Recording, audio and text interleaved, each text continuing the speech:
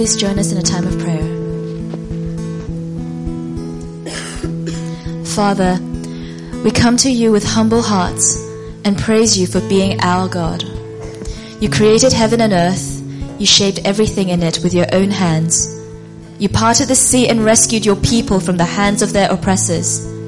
You went before David in every battle. You healed the sick. You raised the dead. You are God of all these awesome wonders, and you are our God. You are the God of Watermark. We praise you. Thank you for your Son, Jesus, for all that he has done to bring us back to you. Thank you that in Jesus, in his sacrifice, we see your perfect love fully displayed. And in his resurrection, we have a perfect hope to hold on to. Thank you for your mercy, that in your forgiveness we are set free from the bondage of our sin, so that we can now live in freedom to serve and love you. Thank you for your faithfulness, shown not only through the stories in the Bible and our individual life experiences, but also abundantly evident in the life of Watermark. From the days when planting this church was just an idea, to where we are now with this wonderful congregation, you have guided and provided in every step. You have so generously blessed us in every way, bringing people of many different gifts and talents to serve you, giving us a place to meet every Sunday, changing lives through the ministries of this church, and providing us a gospel-centered community. This church, which we can call home, and these brothers and sisters, our family. We see your hand here working in Watermark, and we thank you for letting us be a part of your amazing plan to redeem this city. Lord, you have been faithful, and I pray that we will never forget your goodness. So with grateful hearts, we thank you, and we bless your name. In Christ we pray. Gracious Father, we thank you, Lord, for drawing us into your presence. We thank you for allowing us to come into your presence today to worship. We thank you for allowing us to come here and just to worship you openly and freely. Lord, we remain astounded week by week for the goodness that you continue to shower on Watermark. We praise you continually for faithfully making a place for us. And despite all things, we find ourselves here again at Cyberport. Lord, we lift up a sacrifice of praise, for your love never fails. It never ceases. In this Thanksgiving season, Lord, we are reminded of the utmost source of our everything, that is in Christ Jesus. Father, we thank you that while we were still sinners, you loved us. Before time, you loved us. And this love amazes me, and it just to see it, that it saw fit to demand a ransom of your Son for our redemption. Father, we thank you for the work of Christ on the cross that reconciles us to you, that draws us into your family. Father, you sent your Son to save us and your Spirit to guide us even when we are unworthy. I am grateful. We are grateful, Lord, and we thank you, Father. We love you, Father, for what you have done for us. Father, we praise you for what you are doing, not only for us, but through us. We thank you for the community that you're building here. And Lord, we pray that you'll continue to allow us to reflect your glory in this way. And as we make steps out into our community to love and to serve the people around us, we pray that you would bless us as you have already done. We pray that the endeavors we make be a blessing to those who receive. Not, Lord, for our sake, but for yours. For your name we gather, and for your fame we serve. For you, Lord, we lift up our souls in worship and thanksgiving. For you are a God who provides abundantly for your children and for Watermark Church. In the name of Christ our Savior, we pray. Father, we are so grateful that you pursue us, know us personally, and want what is best for our lives. You have brought us all to Watermark for a purpose, whether it is our first time here or if we're here each week. Thank you for bringing us to this community. Thank you for creating a Watermark family that is united together by faith, by the faith we have in Christ. No matter our nationality, job, or stage in life, we feel and know that you are building a strong spiritual family here, and we thank you. For the community groups that have been established across Hong Kong, we also thank you. We are hearing about groups that are reaching out to their neighbors, co-workers, and the local poor and needy. Thank you for giving our community groups a passion for service and a desire to walk on this journey together through support and encouragement. We were amazed as we watched 10 of our church family baptized last week. We are grateful for what you are doing in people's hearts and for celebrating with us as our brothers and sisters symbolize their commitment to be your followers in front of family, friends, and you. We give thanks to you for providing a meeting place for our services each week and for all our volunteers, our worship team, and staff that serve weekly. You have always provided comfortable locations and given us a place to worship collectively. We are humbled by what you are doing through the work of your hands at Watermark. To you be all the glory. Thank you. Amen. Good morning again, Watermark. My name is Chris. I'm helping to oversee some of the community groups. And I don't know if you read in the newspapers this week, but there was a survey that was done to find out which countries were the most emotional in the world. And they did this survey, and they asked a number of questions to evaluate. They asked, could you evaluate how your life is at the moment and what you think your life will be like in 5 years' time? From 0 to 10, where would you mark yourself? They asked questions like, do you smile a lot? Do you laugh a lot? Things like that. And do you know what country came out as number 1 as the most emotional country? Anyone know? No, the Philippines came out as number 1 country for being most emotional. Do you know which country came out as the bottom? Correct. Singapore came out as the most emotionless people in the entire planet. Now, I'm not convinced about the reliability of the findings. I know some Singaporeans, and they're not all emotionless. But there was a very interesting comment by the Gallup spokesperson who did the poll. He said this: if you measure Singapore by the traditional indicators like wealth, prosperous economy, good education, low crime rates, Singapore looks like one of the best run countries in the world. But if you look at everything that makes life worth living, they're not doing so well. That's a fascinating statement. If you measure Singapore by the traditional indicators, they look like one of the best run countries in the world. But if you look at everything that makes life worth living, they're not doing so well. And I think as we take that and we look into Hong Kong and we even look into our own lives, I wonder whether that's also true for us, that those things, that the traditional indicators that we kind of pursue and run after, the wealth, status, education, titles, all of those things, whether actually in our lives, when we think about what's really worth living for, whether we're doing quite so well. In 2 Corinthians 8, verse 6, Paul is speaking to the church there, and he says to them, you know the grace of our Lord Jesus Christ, that though he was rich, for your sakes he became poor, that through his poverty you might become rich. That through his poverty you might become rich. What is he talking about? He's talking about the cross. He's talking about the cross where Jesus came down and poured out his life. He emptied himself. He poured out himself so that we could become rich in him. We could actually have what life is really worth living for in him.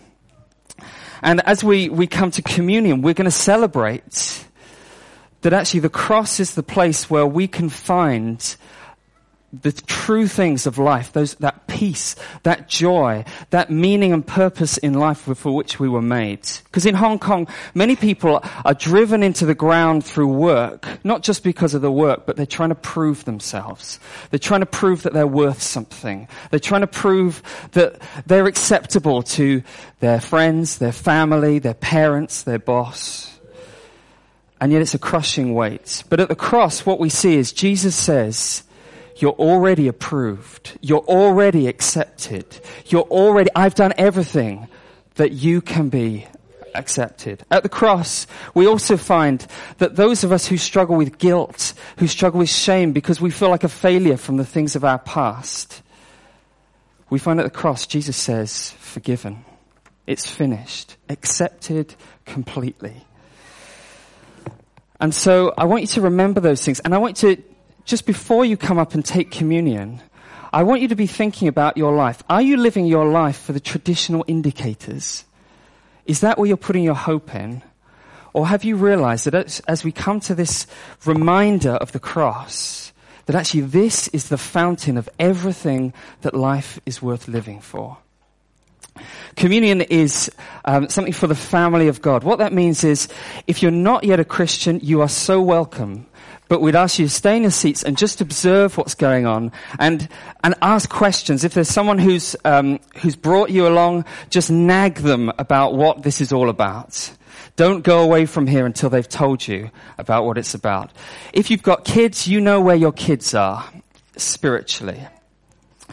And what that means is, if they've not yet professed faith in Christ, we ask you, bring them up, don't let them take of the elements, but use this as a teaching time to teach them about what it means to build your foundation of your life on Christ, on what He's done, because then you'll be able to live a life that's truly worth living. So if the communion students could come up, take your places. So just have a minute just to reflect, maybe confess where you have put your foundations in anything else. And then when you're ready, come up and take the elements. Thank you. I'd like to do something slightly different, and we're going to take the elements in a minute. But what I want you to do is, as we take them, I'd like you to look round at each other. Because actually here today, you are a people, if you know Christ, who are accepted and forgiven because of the cross. So look at each other and rejoice that because of Jesus' death, He's made us one family, accepted and forgiven. So on the night that Jesus was betrayed, He took bread and He gave thanks. He broke it and He said to His disciples, "This is my body that was given for you. Do this in remembrance of me," the body of Christ.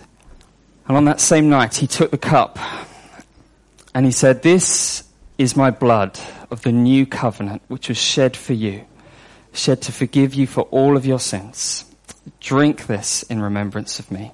Cup of Christ. Father, we thank you so much for your body, for your blood, that you have made us one family who are secure and accepted in you. Father, I just want to thank you also for all of the kids that you've given us. I want to thank you so much that they're a blessing to us. I pray, Lord, that as they go to their classes now, that they would learn to build on the foundation which is you.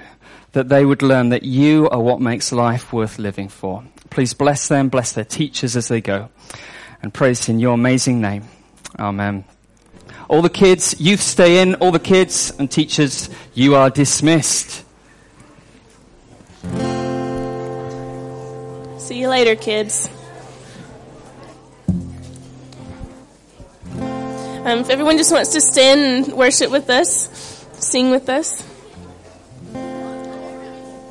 So this morning, my name is Charles. I'm a volunteer here at Watermark. This morning, Tobin starts a series on questions that we've all had as a community about church, about life, about different things. And as you remember last week, he invited us to send in letters or questions that we might have about certain things. And so we've taken those questions and we put them into different buckets. And today, we're going to be addressing, or Tobin's going to be addressing, things that are centered around money, around finances, around stewardship. So we've got a couple of letters. We wanted to share some of those with you so you can kind of see where we're going today. The first letter we got says, "Pastor Tobin, whatever you talk about in this series, please do not talk about money. I just came from a church that talked about it and asked for it all the time as they built a large church building. I like it that you guys try to keep it low-key." Here's some more letters. Take a listen. Dear Tobin, as a new Christian, how much money does this church need me to give to them? I am still learning about this tithing thing. Dear Pastor, my question is about money. As a person who is not a Christ follower yet, but who comes to Watermark, I have lots of questions on this issue. Last Sunday, we had baptism, and you said that baptism was an outward sign of an inward reality, and that the people were getting baptized because they had already become Christians. It seems to me that tithing and giving money to the church is the same for you Christians, an outward sign on an inward reality, that Christians are supposed to think of money and wealth differently.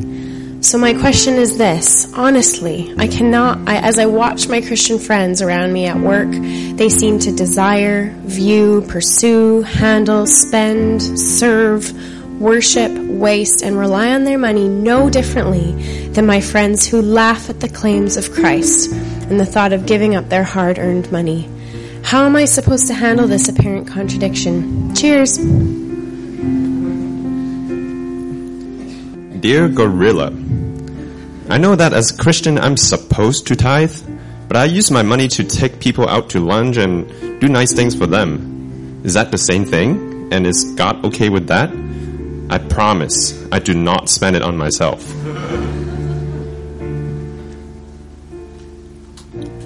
Pastor, last Sunday was the first time I actually heard you talking about giving and tithing at the end of the worship time, though I was told you mentioned it that way every so often. To be honest with you, even though we've been coming to Watermark for many months, we still have not decided if your church is worthy enough to receive money from us. There are still a few more things we would like to see happen, and a few more opportunities offered for us before we think you are worthy to receive our money. Please do more. The scripture reading today comes from the book of Psalms and the Gospel of Luke. Please follow along in your bulletin. The earth is the Lord's and everything in it. The world and all its people belong to him. Now he was also saying to his disciples, there was a rich man who had a manager, and this manager was reported to him as squandering his possessions. And he called him and said to him, "What's this I hear about you? Give an account of your management, for you can no longer be manager." The manager said to himself, "What shall I do, since my master is taking the management away from me? I'm not strong enough to dig. I'm ashamed to beg. I know what I shall do, so that when I'm removed from the management, people will welcome me into their homes." And he summoned each one of his master's debtors, and he began saying to the first, "How much do you owe my master?" And he said, 100 measures of oil. And he said to him, "Take your bill and sit down quickly and write 50. Then he said to another, "How much do you owe?" And he said, 100 measures of wheat. And he said to him, "Take your bill and write 80. And his master praised the unrighteous manager because he had acted shrewdly. For the sons of this age are more shrewd in relations to their own kind than the sons of light. And I say to you, make friends for yourselves by the means of wealth of unrighteousness, so that when it fails, they will receive you into the eternal dwelling. He who is faithful in a very little things is faithful also in much. He who is unrighteous in a very little thing is unrighteous also in much. Therefore, if you have not been faithful in the use of unrighteous wealth, who will entrust the true riches to you? And if you have not been faithful in the use of that which is another's, who will give you which is yours? No servant can serve two masters, for either he hate the one and love the other, or else he will be devoted to one and despise the other. You cannot serve God and wealth. Now the Pharisees, who were lovers of money, were listening to all these things and were scoffing at him. This is God's word. How you guys doing? Hey, well, one. Let's try it again. How you guys doing? Good. Hey, thanks for those who wrote in the letters. The number is still in your bulletin. And so there's an opportunity for you to write in more questions. We're actually gathering up, like Charles said. And I like how you said it, put it in a bucket. And so we're kind of mixing them up in the bucket and seeing which ones gravitate towards the same ideas. And so my question is who wants to come up and give the sermon today? Yeah. My real question is, did everybody get a piece of Thanksgiving turkey? Or turkey? Who ate turkey this week? Raise your hand.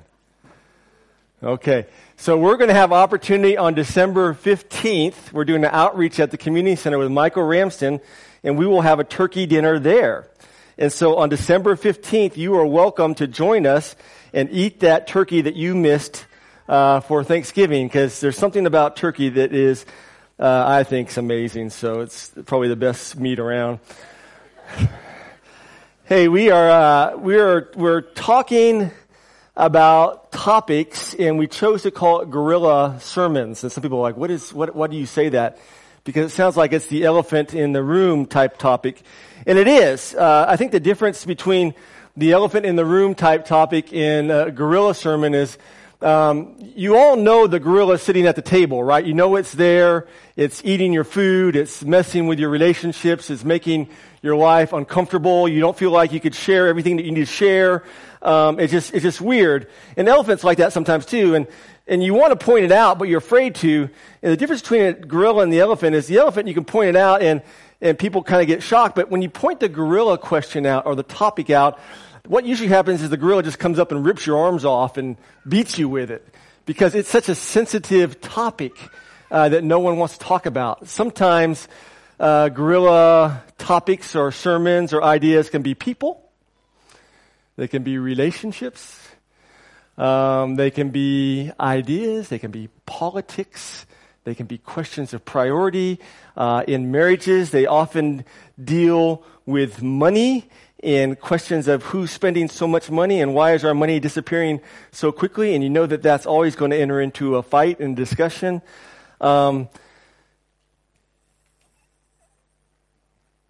Ladies, when you come up to your husband and you say something like, does this dress make me look fat? The proper response, guys, is just to stare and don't say anything. Because that's what you do when a gorilla walks in the room. You just kind of freeze and you try to pretend like you're not there. Okay? So don't ask those type of questions, because those are questions that cause discussions, because there's something in a guy's brain that we just cannot process that question or any question like that properly. And so the only correct response for a guy is to vapor lock and to shut down. And so that's a huge gorilla question. Not that that's ever asked in our family. I love you, honey. In every dress you wear, but that could be one of those things and those questions. And I think that, everybody has topics in their world that they're afraid to talk about. And so I think as Christians, we often are really afraid to talk about certain things because we just don't know. We're a new Christian. We're learning. We're growing. We're afraid that we're going to look stupid and someone always knows more information or the latest quote or happiness index or things like that. And so we kind of stop talking about those. But we want to be a family here, and we want to be a family in the house where we discuss everything. And so I don't know if we'll have question and answer time afterwards. We'll see. But please head in and ask more questions. You know where we're going as a sermon series. We're talking on this passage today, which I think is one of my most challenging passages in all of Scripture. And it's hard enough just to read it and understand why Jesus is making this guy a hero to us, or it seems to be that way as he's sharing with his disciples. But it's even harder as a pastor to talk about these things. Let me ask a question. I'll ask the question you're never supposed to ask as a pastor. Is anybody here for the first Sunday? Would you raise your hand? Do you have any courage? If you have courage? Okay, 1, 2, 3, 4, 5, 6. All right, 10 people. Wow. Okay. Well, I apologize to begin with, but I don't apologize. Because often there's a stereotype that when you come to church, the pastors just talk about money. And this happens to be your first Sunday at this church, and we are talking about money. But in our family, as a church here, we want to talk about everything, and we talk about money often, because we feel like it's one of the greatest idols in our life. And Christ talked about money often. Christ talked about money more than the kingdom of God coming back. He talked about it about 24% of the time that he went up to share in the Gospels. There was an issue of stewardship. There was an issue of money. There was an issue of stuff and how we use it. And so I just want to briefly look at this thing. Where we're going today is I want to share this story. I want to share this story from a cultural standpoint. So look at your scripture, and I'll talk through it and give some cultural nuances as we talk about it. And then I want to share these 3 points that have been sticking out to me over and over and over again. So Jesus is telling this story to his disciples, and it's about money, resources, and stewardship. The story is of a very, very wealthy landowner. We know that because the amount of money that's involved in here. The amount of money that he's lent out is massive. It's 10, 20, 30, 40 years of wages. It's important to remember that in Jesus' day, people received a wage for their day's work. And so there wasn't a large accumulation of wealth. You just worked for one day and you got that back. And so people usually live day to day. And so this amount of money that this manager or this owner has, the master, is massive. We're told that in this story that the landowner has a steward. Now, the steward is in charge of managing the master's money. He's overseeing the property. He often takes care of the kids and the children. In relationship in Roman society, he often wore the master's ring, and he was able to transact business for the master. It's reported to this master that the steward is squandering the master's resources. Squander is the same word that's used of the younger son in the running father story that we just talked about earlier. So it's not that he's using them on bad things, but he's just using them on things beyond his means. They're really expensive things. We're told in this story, and there's an implication, that the master is an honorable man. That the master is a righteous man. And as he hears this report, he brings the steward in contrast to him. The master is righteous, the steward is unrighteous. He brings the steward in and he calls him in. The story tells us that the master looks at the steward and he shares the charges, and the steward says nothing. Now, the people listening to this story would have been incredibly surprised. Because in Jesus' day, in culture, the first thing that this person would have done would have been trying to shift blame or deny that it was his fault. I know that none of us do that today in our world. But in Jesus' world, the steward would have shifted blame, and he would have said, "It's not my fault." But instead, he says nothing. Everybody would have been incredibly shocked by what they had heard. By being silent, he's basically saying, I'm guilty. The master knows the truth. I've been disobedient. I'm in trouble. The passage tells us that the steward is fired on the spot, and all of his authority is terminated immediately. The language and everything that's said is he's fired, and he goes out to lunch, and he's coming back into the building, and his swipe card doesn't work. His computer access, I know none of us have experienced that here in Hong Kong, but in this culture, in this day, that's how it happened. He is terminated immediately. The master says, turn in your books. You're done with. Now, culturally, the master could have beaten the steward. He could have jailed the steward. It was expected of him to humiliate him in front of the whole town in the village, but he doesn't. And everyone listening to the story would have been amazed. By law, the steward must pay back everything that he has wasted. By law, the steward had to pay back everything that he has wasted, but the master in the story extends mercy. He extends grace. He extends generosity. And he doesn't ask the steward to pay back anything. The master's actions in this passage that we read today are totally countercultural. They're totally unexpected. And everybody in Jesus' day listening to this would have shook their heads at disbelief and said, there's no way this would have happened. The story tells us the steward, taking all of these things in, processing what's going on, the seriousness of everything, he asked the question, what shall I do? There's this implication that he's not just thinking about what happened here, but he's thinking far into the future. He's thinking about what is going to happen to him when he doesn't have a job. People are not going to hire him. He's not going to be welcome in anybody's home. His future is finished.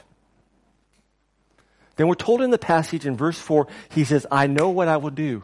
And in Hebrew, that terminology means a light bulb flashed into his head.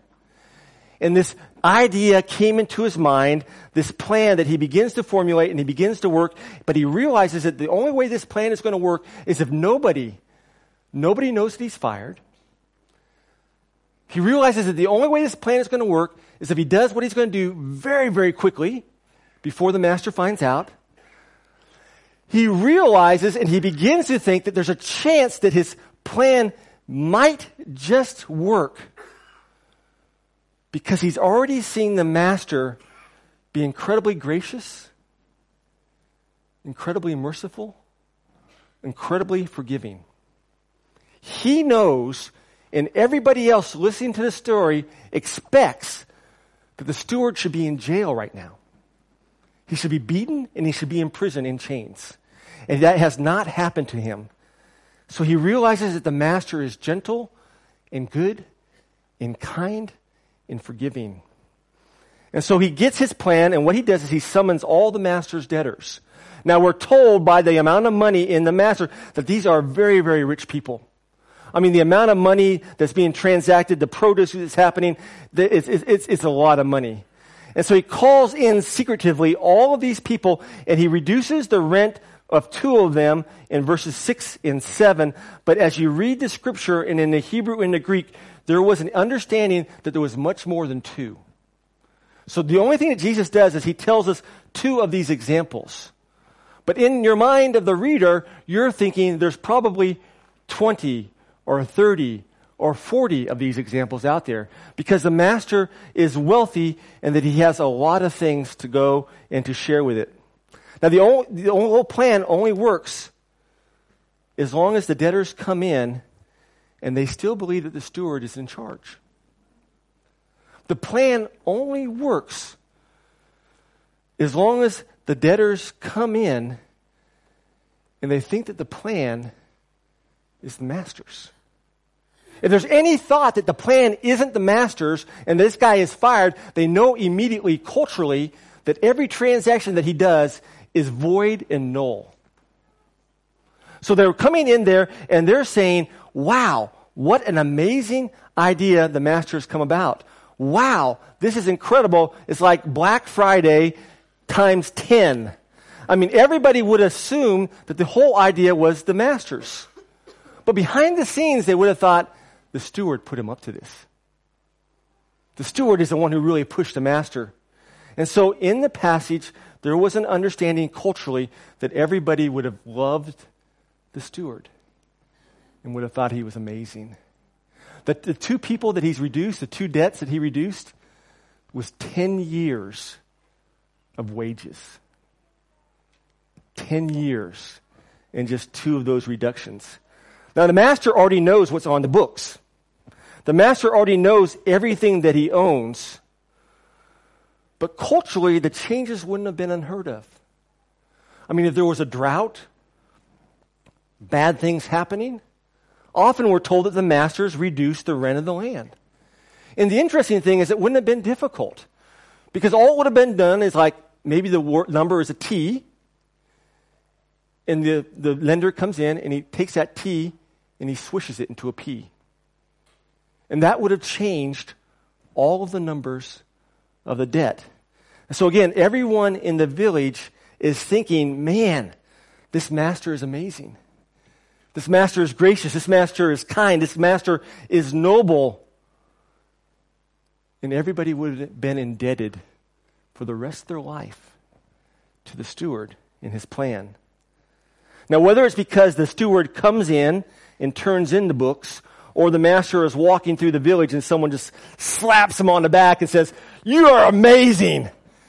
Man, give me a hug. I can't believe you broke my rent down that much. That's incredible." Now, we don't know how the master found out, but the master finds out. He realizes what happened. Now, remember, in this culture, the highest attribute a noble person can have, the highest attribute that the master can have, is to be seen as generous, gracious, forgiving, and merciful. And we already know the master is that, because in the very beginning of the story, he could have put the guy in prison, but he didn't. So now everybody is thinking that the master is generous, gracious, merciful, and forgiving, is what he wants to be known as, but he knows the truth. Now he has a choice. What's his choice? His choice is either to go out there and say, "Hey guys, I know that I gave you this break, but I really didn't give it to you. The steward did it." In which case, all the people's joy will turn to anger.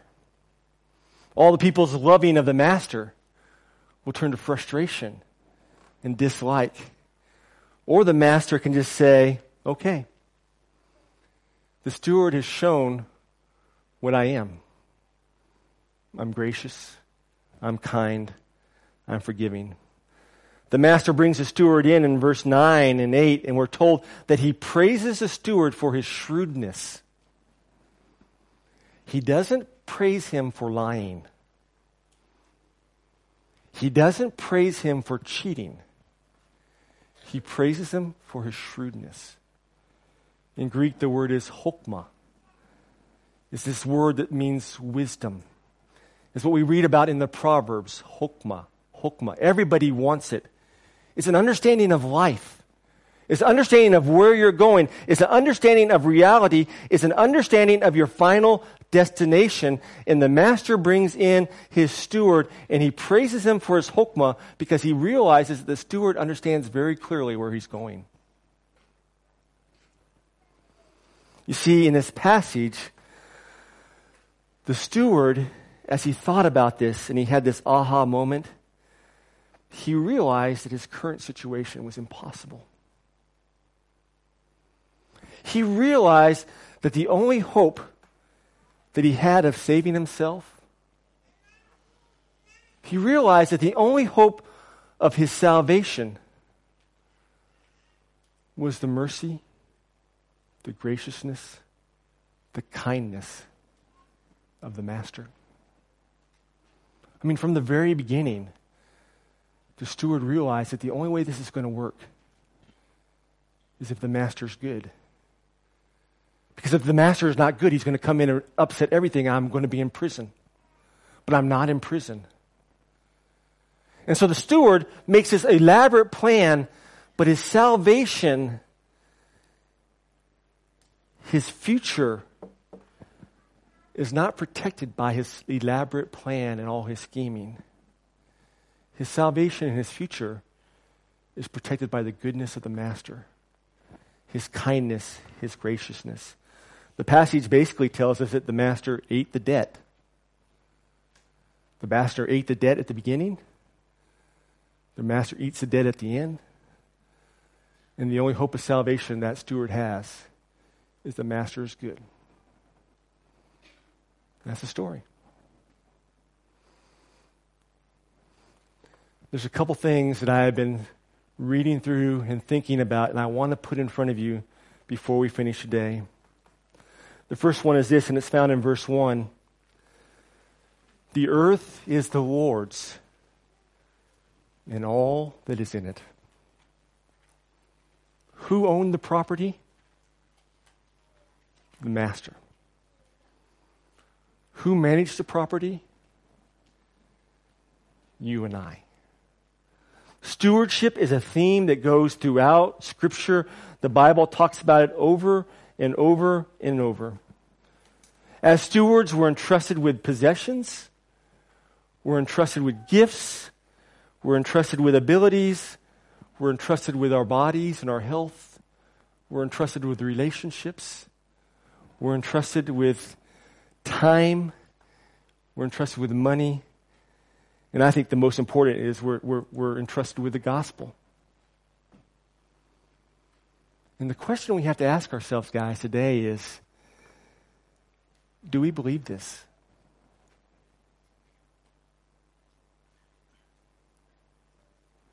Do you believe it?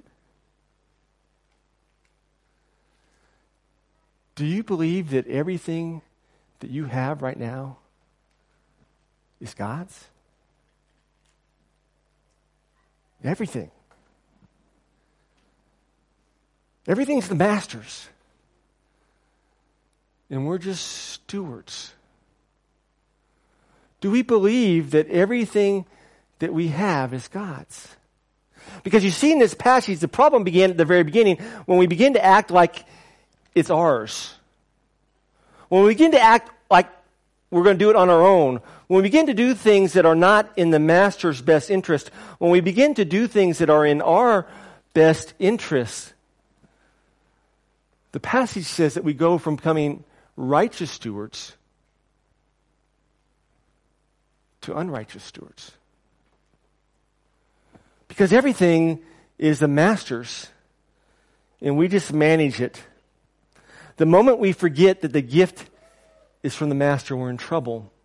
The moment we forget that we're accountable for everything that the master has given us, we're in trouble. The moment we say, this is mine, I want to do with it what I want to do with it, we're in trouble. The minute we forget that we're entrusted with things that aren't ours and we're given a responsibility to invest them in a certain way, we're in trouble. We see this in the news all the time, don't we? How many traders or bankers or people buying homes or countries take what isn't theirs and use it for not what the owner wanted it to be? And this passage yells at us very clearly that we're just stewards, and the minute we forget that, we're in trouble. The Bible says that one day God is going to come in and He's going to audit your account. Did you know that? We talked about Him being a venture capitalist. He's giving money to us, and when He comes back and He tries to see if the money He gave to us and the resources He gave to us and relationships He gave to us, did we invest them well? But this passage says that one day God's going to come in and He's going to audit our account. And He's going to ask us, did we use the stuff that He gave us the way that He wanted us to? I mean, I think it's amazing, in the Old Testament, God gives us all of His money. He allows us to keep 90% of it. He only wants 10% of it back. That's a pretty good deal, isn't it? I mean, I remember when I was sharing with this guy who's a banker, and he just came to Christ, and for some reason, this light bulb came on in his mind, and we were talking about this, and I said, God's given you everything. He said, yes, God's given me everything. And I said, and God's going to let you keep 90% of it. He said, God's going to let me keep 90% of it. But God just wants you to give back 10%. Just 10%? Just 10%. He's like, that's an amazing deal. What investment do I get where I get to keep 90% of it and I just have to give back 10? And then he looked at me and he said, but it's still all God's, right? And I was like, yeah. It's still all God's. The first thing that sticks out to me is stewardship. Do we know that we don't own anything? The next question that we have to ask ourselves as we come to this passage is, what kind of steward are we going to be? Are we going to be shrewd stewards? Or are we going to be foolish stewards? Are we going to be good stewards? Or are we going to be bad stewards? In the parable in here, Jesus says, for some reason, this steward understood something that you and I have a very difficult time understanding. He says it. He says, he's shrewd. He understands things that the children, the sons of light, could not understand. They need to understand that. The question I ask is, well, what is it that he understands that we don't understand? Verse 9. Look at verse 9. He says, and I say to you, my friends, make friends for yourself by means of the wealth of the world, so that when it fails, they will welcome you into eternal dwellings. In Texas language, what he's basically saying here is use your money to build relationships and give people opportunity to hear about Jesus.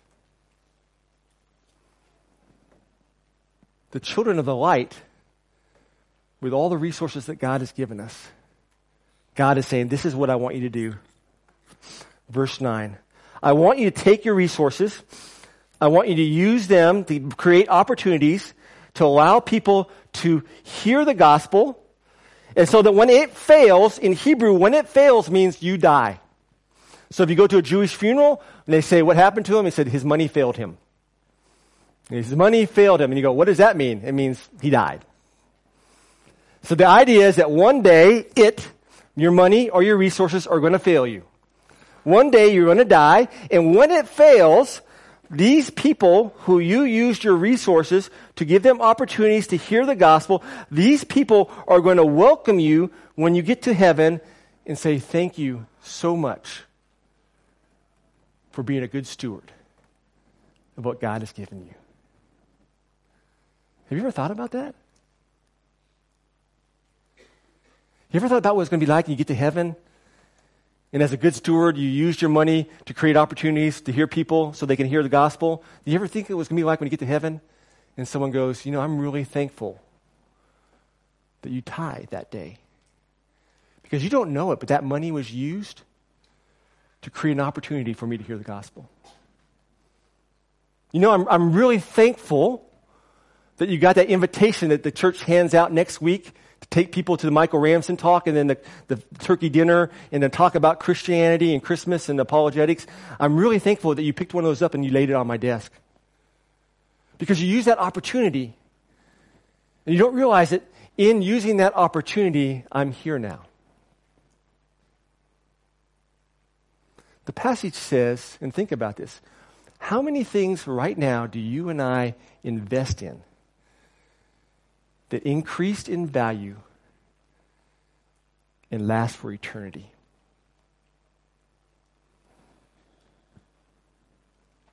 The passage says the only thing that does that is men's souls. Men's souls in God's word are the only thing that are eternal. And he looks at that guy, the steward who is unjust, and he said, you understand something that Christians don't. You understand you have a future, a place you're going to. You need to take care of that place. And Christians don't understand that. Christians just live as if their future is here right now, and they don't realize that I've given them all these resources to create opportunities for people to hear about Christ so that when they die, they fail, the money fails them, they get to heaven, and all those people greet them and thank them for their stewardship. Does that make sense?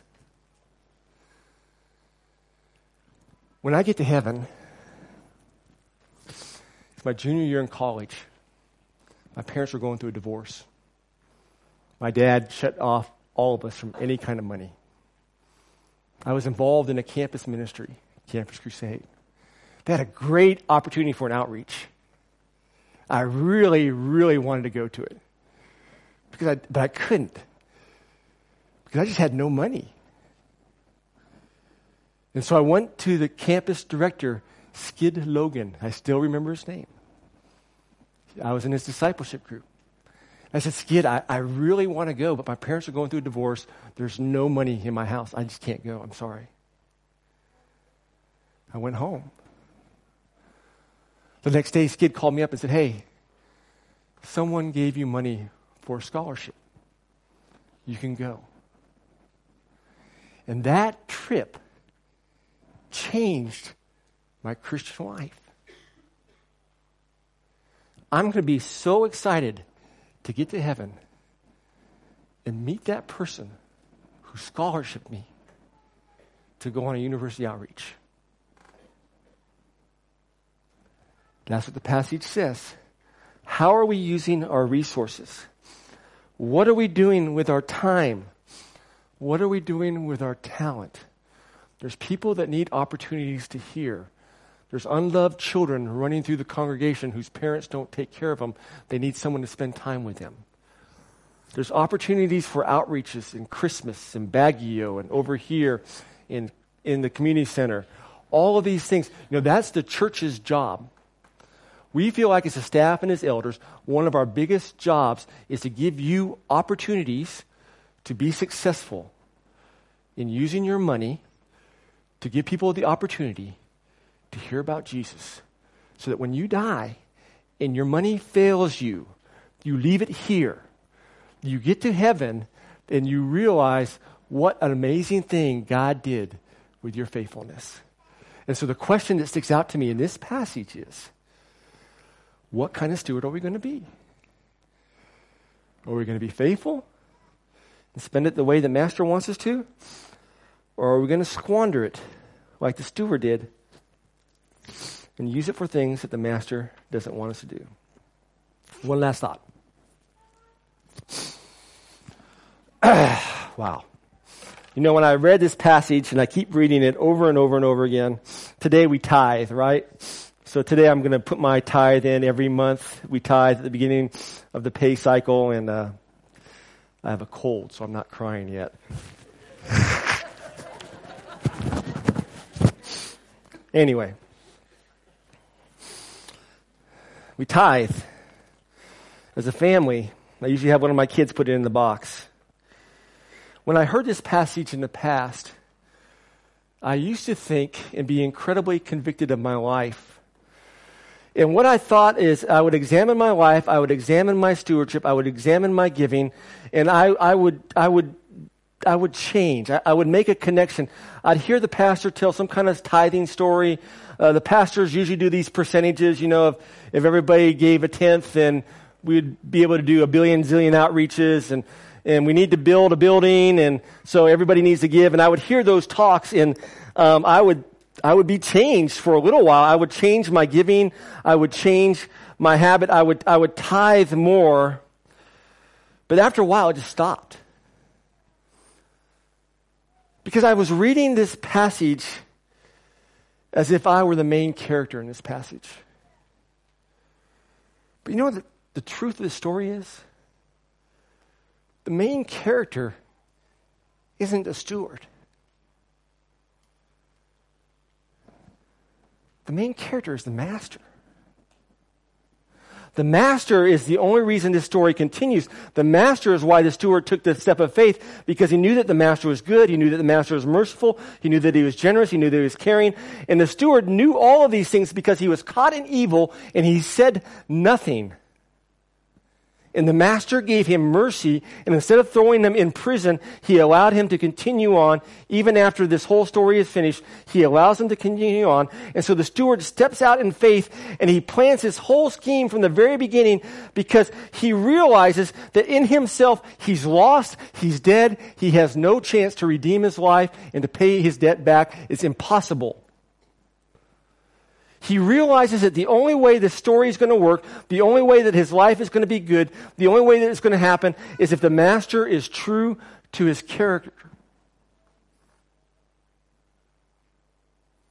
And so he plans all of this scheme not on his cleverness, but on the master's character.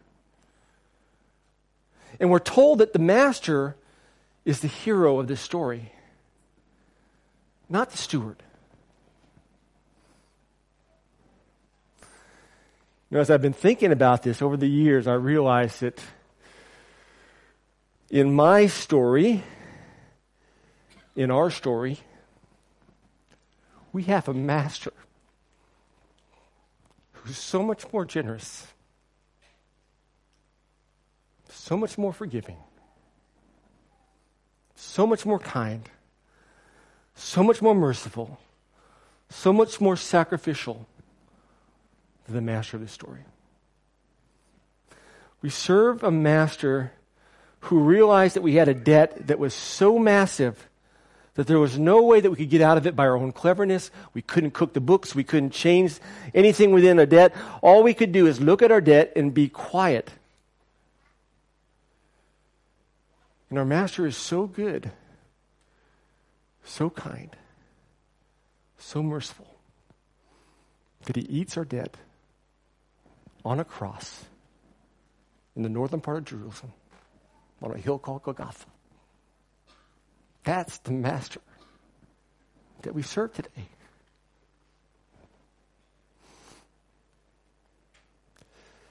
Until we realize that, until we walk through every day realizing that that's the good master that we serve, we're never going to be faithful stewards. We're never going to be kind and gentle stewards with our money or our resources. Because we're always going to expect our resources and our stuff to provide love, care, future, forgiveness, tenderness, security, identity. We're always going to do that until we realize that our master is so much better and gooder, if that's a word, than the master of this story. And until we realize that, we'll never be able to be the stewards that God wants us to be. We'll always be unfaithful. We'll always be hanging on to things because we won't have been trusting in the true master who comes into our life and he changes our life and he changes everything.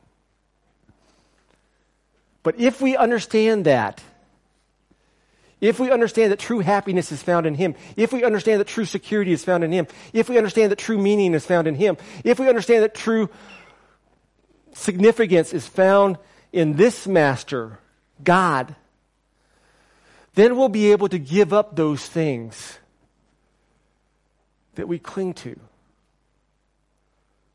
And then we'll be able to be found faithful. But it's not until we do that that we can't. And until we do that, we're always going to think about stewardship and tithing and money as percentages. And how much can I give? And how much can I give till I get away with it? And what does God really need in our church? But until we understand that we have a merciful master who paid all of the debt, until God is the hero of our story, we will always be the unjust and unfaithful stewards. Because we'll be relying on something besides God. And that will be us. Because we read this story and we think the steward is the hero. And we live our life and we think that we're the hero. But the passage says we're not the hero. God is. And it's understanding that frees you up to be the steward and the servant that he wants you to be. We preach this message every Sunday. It's about Christ. It's about God. He's the hero of our story. The question you have to ask yourself today is, which master are you serving right now? And who is the hero of your story?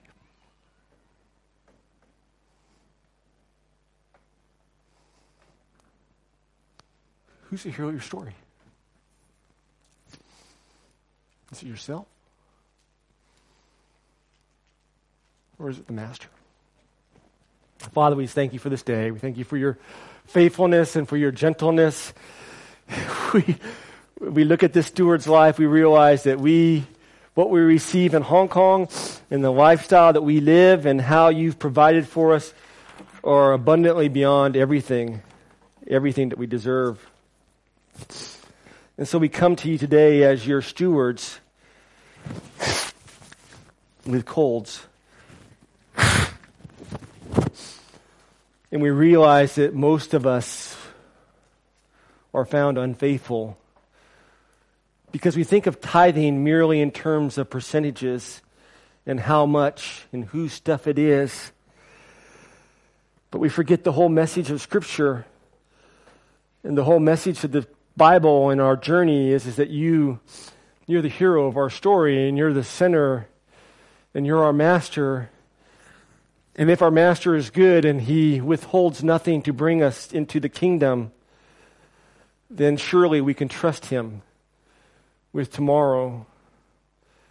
But if our master is good and kind and merciful, and he forgives us totally and perfectly, surely we can trust him with our relationships and our identity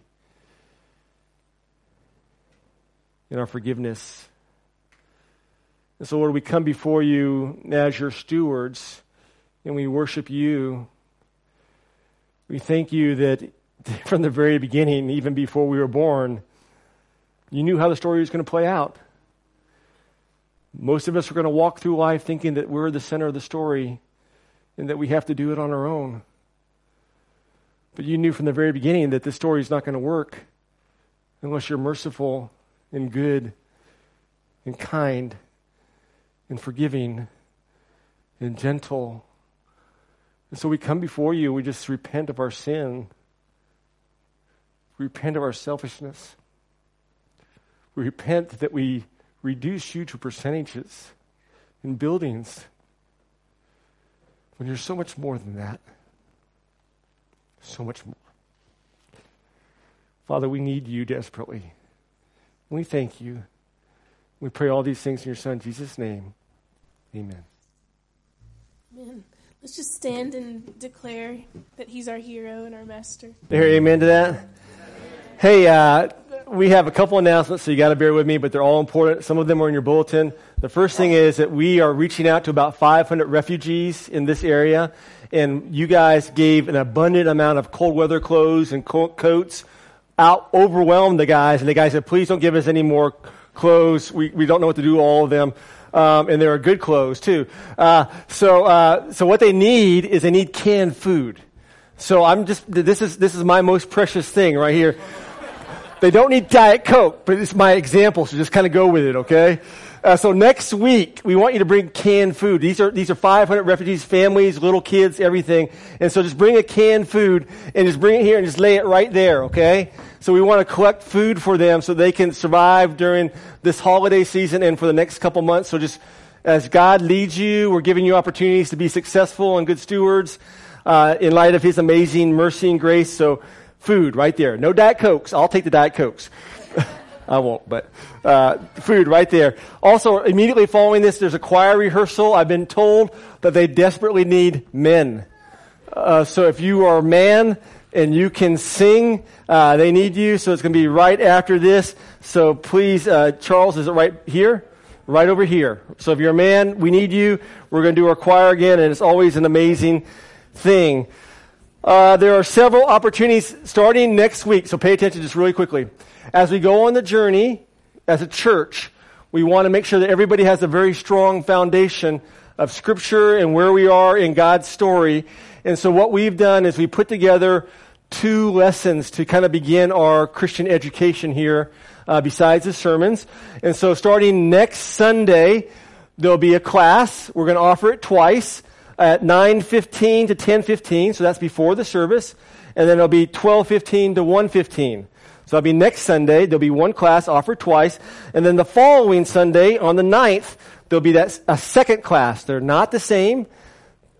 9:15, 12:15, same classes, same day, but 2 different classes. We want to encourage you all to come to one of those days, or both those days at different times, because we want you to get this foundation down of what we think Scripture talks about and how we as Christians are to respond to God's story being played out in our life. Also, there is a ton of opportunities, guys.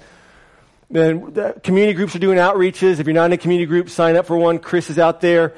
We've had outreaches started last week. There's a lot of opportunities for you to bring your friends. We're trying to make it where you can succeed in presenting to them relationships in Jesus Christ. And so this next week, on the 15th, we have Michael Ramsden. He's going to be at the community center. So from 2 to 5 o'clock, he's an apologist with Robbie's group. He's going to teach us about apologetics and how to engage people in our world. And then at 6 o'clock to 9, we're bringing in 4 turkeys. We're turning the community center, not people, but eating turkeys, right? So different cultures. I know Turkey is a politician in Germany, right? I'm giving Mike a hard time. But on the 15th, from 6 to 9, we're transforming the community center into a Christmas place for food and fellowship. And we want you to invite a friend that you've been spending time with that has questions about their walk and their faith. And this is a chance. We don't want you to come if you don't bring a friend, okay? From 2 to 5, the training, you can come. But afterwards, it's purely about us using our money to create an opportunity for people to hear about Christ. So from 6 to 9 on the 15th of December, invite a friend. And if you didn't eat turkey this week, you'll get turkey then. And I promise you that it will be very, very, very good. We have a lot of outreaches going on. Read your bulletin. How you guys doing? You okay? Then, like I said, you hear this for like an hour or 45 minutes. This has been going through me for a long time. And so I pray as a church that we would just think about this and what the next step is for us as followers of Christ. And we would do that. Continue sending messages into the Guerrilla series. We started a pastoral care center, and we're going to be basically doing a training center in a counseling center that God's giving us the opportunity to open up and the resources to do that with people. And so here is a website or the email address you can call if you have any questions. Everything is confidential because next week the topic is very, very heavy. And so we're just continuing on this topic of questions that you are afraid to ask. And so I want to challenge you to come next week and be a part of that. Let me pray for us. Father, we just thank you for this day. We thank you that you're the hero of our story. I pray that you would slap us around when we forget that. I pray that we'd have friends in our life who would slap us around when we forget that, and help us just to realize that we're not the hero and we're not the master, but you are, and that everything you've given us. Help us to realize that it's you abundantly given to us. That we're encouraged to use it on ourselves and to have fun, but that percentage, whatever that percentage is that we give back and how we do that, Lord, help us just to determine that by our relationship with you. Help us to reflect on what you've done in our lives every moment of every day and realize that the reason we're here is because the Master had a plan from the very beginning, and you continue to walk with us in this journey. And so, Lord, as we tithe today, I pray that this offering is acceptable to you. I pray that you would bless it, that we'd use it to reach out to hungry people and to lost people, that we would use it to plant churches in this part of Hong Kong and beyond. I pray that we'd use it to train up future leaders for the churches and the communities. Pray, Lord, that we would use it and you would use it and take it, this small bit, and you would use it to multiply your kingdom on earth, because that's why we're here. So, Lord, we worship you, and we're just amazed at your goodness in our life. We pray all these things in your Son, Jesus' name. Amen. God bless you. We're back here next Sunday. Pile of food right there, and we'll continue our series. Love you guys.